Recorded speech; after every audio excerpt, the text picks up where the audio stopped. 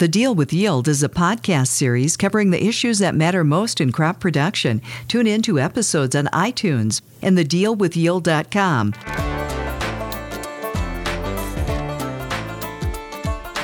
Welcome to The Deal with Yield with our host Joel Wipperfurth, Ag Technology Applications Lead for Winfield United.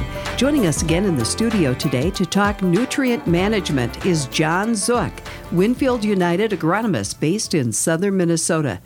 John, what can farmers do right now to set themselves up for healthy crops in 2018? So I think the first thing that farmers can do to set themselves up for a healthy crop is going back and looking at what worked in 2017. Every year the weather changes. Every year maybe prices, economics change a little bit, but what works for the most part is going to stay very similar across your operation. And this might be different for different operations. I know several different growers that I work directly with or with a retailer with. Different things work because of the different ways that they farm. So going back and looking at the data, looking at the information we gathered from 2017 is a great way to start looking in and how to manage for 2018. You know, I always look at the winter months here. Everybody's a good farmer. Everybody's a good farmer in Excel spreadsheet in January, John.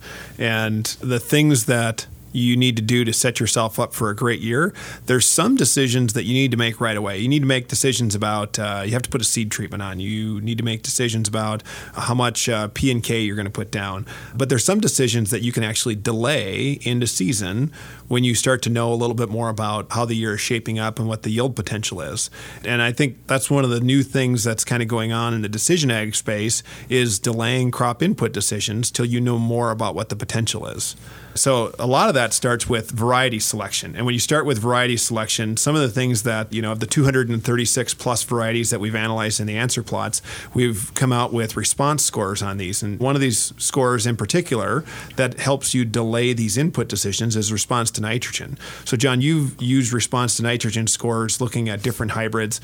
How do you think about response to nitrogen scores when selecting a hybrid and placing it on a field? I think the first thing that I look at in a response to nitrogen by that hybrid is what's my soil potential? What's my capacity of that soil? Joel, it goes kind of back to organic matter, maybe rainfall given the area, because that gives me an idea of maybe what RTN score I can actually put on that field. The next thing that I look at was how much N do I have in the fall? Now, there's some areas, one of them probably most prominently in my area, southeastern Minnesota, where we can't apply any fall N anymore. So this is kind of a widespread thing that's going to be traveling too. But if we have nitrogen down, whether it's in the form of anhydrous urea, manure, let's make sure, number one, it's stabilized, so it's going to be there in the spring. But number two, a lot of the times if you want to use this score to your advantage, don't put too much down. You want to be able to make that decision in season. And I always say, well, is your crop going to come out of the ground? When it does come out of the ground, what's your population? How does it look? How do you feel? Did the market change any? That might allow you to make a lot of better decision on maybe spending a few more dollars on nitrogen and maybe taking a tissue sample or something to add some sulfur into those sorts of things as well.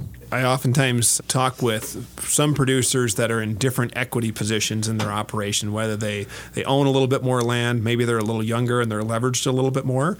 And one of the things setting up for a holistic approach to plant nutrition that I always encourage people to take a look at is if you have some fields that are built up on fertility, phosphorus and potassium in particular, those are places that if the levels are really high, you may be able to take a year off on fertilizer. But if you don't have fertility levels that are built up, that are in a high sufficiency range, you really don't have that option to take a year off. Now, that's always a little bit of a touchy subject to say somebody can take a year off on fertility, especially when this last year they may have just had a record year, even though it was kind of a okay spring and kind of a cooler fall, but they may have just pulled off a really, really large crop. So it's always a touchy subject talking about that. But if you don't have your base levels of fertility built up, you really don't have any luxury option of being able to make input adjustments for going into a 2018 year. I think maybe you could talk in relationship of maybe where that farmer status is, whether they're older, maybe more a little bit well-developed, own most of their ground, those sorts of things, or maybe younger and rent most of their ground. You could look at it that way, but you could also look at it field by field. right? How do you manage field by field within that operation? Because we all know that certainly there's some pieces out there that are way too high in rent. So how do we manage them differently than perhaps that home farm that we know is probably way too high in fertility? So the thing is I don't know agronomically if I ever think of taking a year off. Maybe more of what I think about is putting yourself into the nutrient management or that holistic approach of how well did you set yourself up to make in-season decisions for this year. So what I see a lot of farmers and agronomists going to in trying to put themselves into this position is, number one, we've been getting really, really high yields coming off. And what we find is trending more towards a 1-year application. So putting fertilizer on every acre every year allows that grower to make a better decision of maybe you got to swing into some corn or maybe you got to swing into soybeans, or perhaps maybe you pulled off a lot more yield. Now you can kind of make those adjustments across that acre if you're putting fertilizer on every year. If you're doing that 2-year approach, or that in some cases maybe it's a 3-4 year approach to fertilizer application, depending upon where you're at, you can't adjust as quickly for those big crop years or maybe the swing acres, those sorts of things. So I think financially being able to put that fertilizer on ahead of time and make that decision puts you in a better spot in the long run. I think, along with that, sometimes the prices of fertilizer commodities actually follow the price of the grain commodities. And so you may be in a place where corn's not exactly $7 anymore, but the price of potash isn't over $1,000 a ton right now either. And those are some situations where going back to a year-by-year fertilizer spread may help you cost balance and make it through the 2018 holistically. Yeah, and the other thing, too, is by that year-by-year is if you do have to take a year off, maybe you only can take half of it, right? You don't have to take the whole year, cut all fertilizer off. Maybe you can take half of it. There's some research done, I think it was from Iowa State, that shows once you start cutting fertilizers, it's going to take you 3-4 years. You're back to where you started. So maybe it took you 10-12 years to finally get that field built up to where you wanted it to. 3-4 years, you're back down, because we know as you get that fertility level built up in the farm, you get higher and higher crops. Before you start to recognize the fall, you're still getting banging crops coming off that farm, and your fertility has yet dropped. The other thing that I would note is on that holistic fertilizer approach, maybe we're only taking soil samples every 4 years. So if you're only taking a soil sample, you got one data point every 4 years. That would say, hey, if you took 2 years off within that 4, are you really measuring something that you can manage across that whole acre? Year-to-year fertilizer applications, make sure you stay on top of that so you don't get surprises when you take that soil sample every 4 years and go, whoa, fell way off the board on that one. Yeah, and this is crop specific, but I figured with two ex-dairy guys in the room, alfalfa is probably one of the places where pre-planning 2 years out is probably the biggest thing that you have to prepare for, that you need to get the lime right, and you need to get the potassium right, and for 2 reasons. Number one, alfalfa is more sensitive to pH than other crops. And number 2, as a luxury consumer of potassium, you can't build fertility while the crop is growing, and you're committing to a 2, 3, or 4 year rotation. This is a place where building that soil fertility up before going into that rotation is pretty crop specific, but you've got to have a great plan going into alfalfa. Yeah, you want to make sure with alfalfa that you put the potassium into position where the alfalfa actually has to work it out of the soil. If you're putting that potassium over on the broadcast as you seed that farm down or throughout the harvest years of it, you're just getting a bunch of luxury consumption versus if you just had that soil built up across that acre in the first place. What resources are available to help farmers plan their input purchases for optimal ROI potential? Well, I think one resource that's beginning to be utilized more and more is actually a yield map. And soil samples are a great place to start with understanding what we need for pH adjustments, for potassium and phosphorus.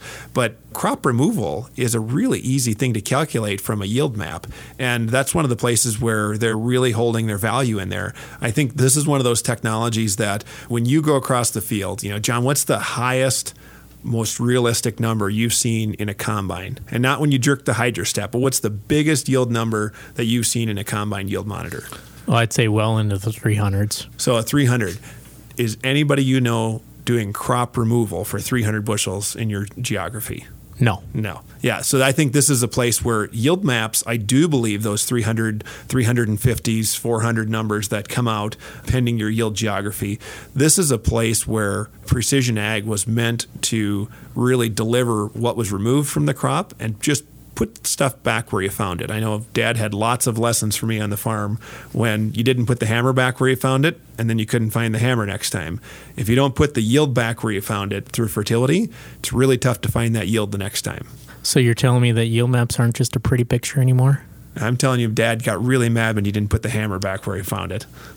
And we have a question from the audience. Nathan in Wisconsin asks, can tissue testing save my farm money on fertilizer that I would have applied incorrectly and help shift my program to things that make me money? Well, I think Nathan has had some extra time this season with the Packers being down and out to think about his fertility plan. So, Nathan, I'm right there with you. I'm glad you've turned your attention to this. John, what would you recommend? Joel, did you just shed a tear there for the Packers? I'm a little torn up about the Packers, but Rodgers tried to come back. Do you see? He never gives up. Tried to come back. I don't know if I can have this conversation about NFL politics with you on a crop show. So let's get right to the question. And I think there's some good ways to answer this question. But I always go back to my frame of mind and thinking is, if you're not measuring something, how the heck are you ever going to manage it? So maybe a tissue sample across the farm, you could say, can it save my farm money? Well, if you weren't taking the tissue sample, how would you know you were deficient? But I think it also has to start with you have to have a platform there. So did you take a soil sample? Do you have yield maps from last year? Do you know what the potential is across that acre? Because by taking a tissue sample, it might tell you, hey, you're phosphorus deficient, but you know by having a soil sample say, maybe phosphorus isn't my limiting factor here. My tissue might be showing it, but there might be other deficiencies within that tissue sample that I need to concentrate a little bit more on. So having a bunch of different components and being able to overlay them across each other would definitely help take that farm and maybe save some money or allocate nutrients to where you need to put them.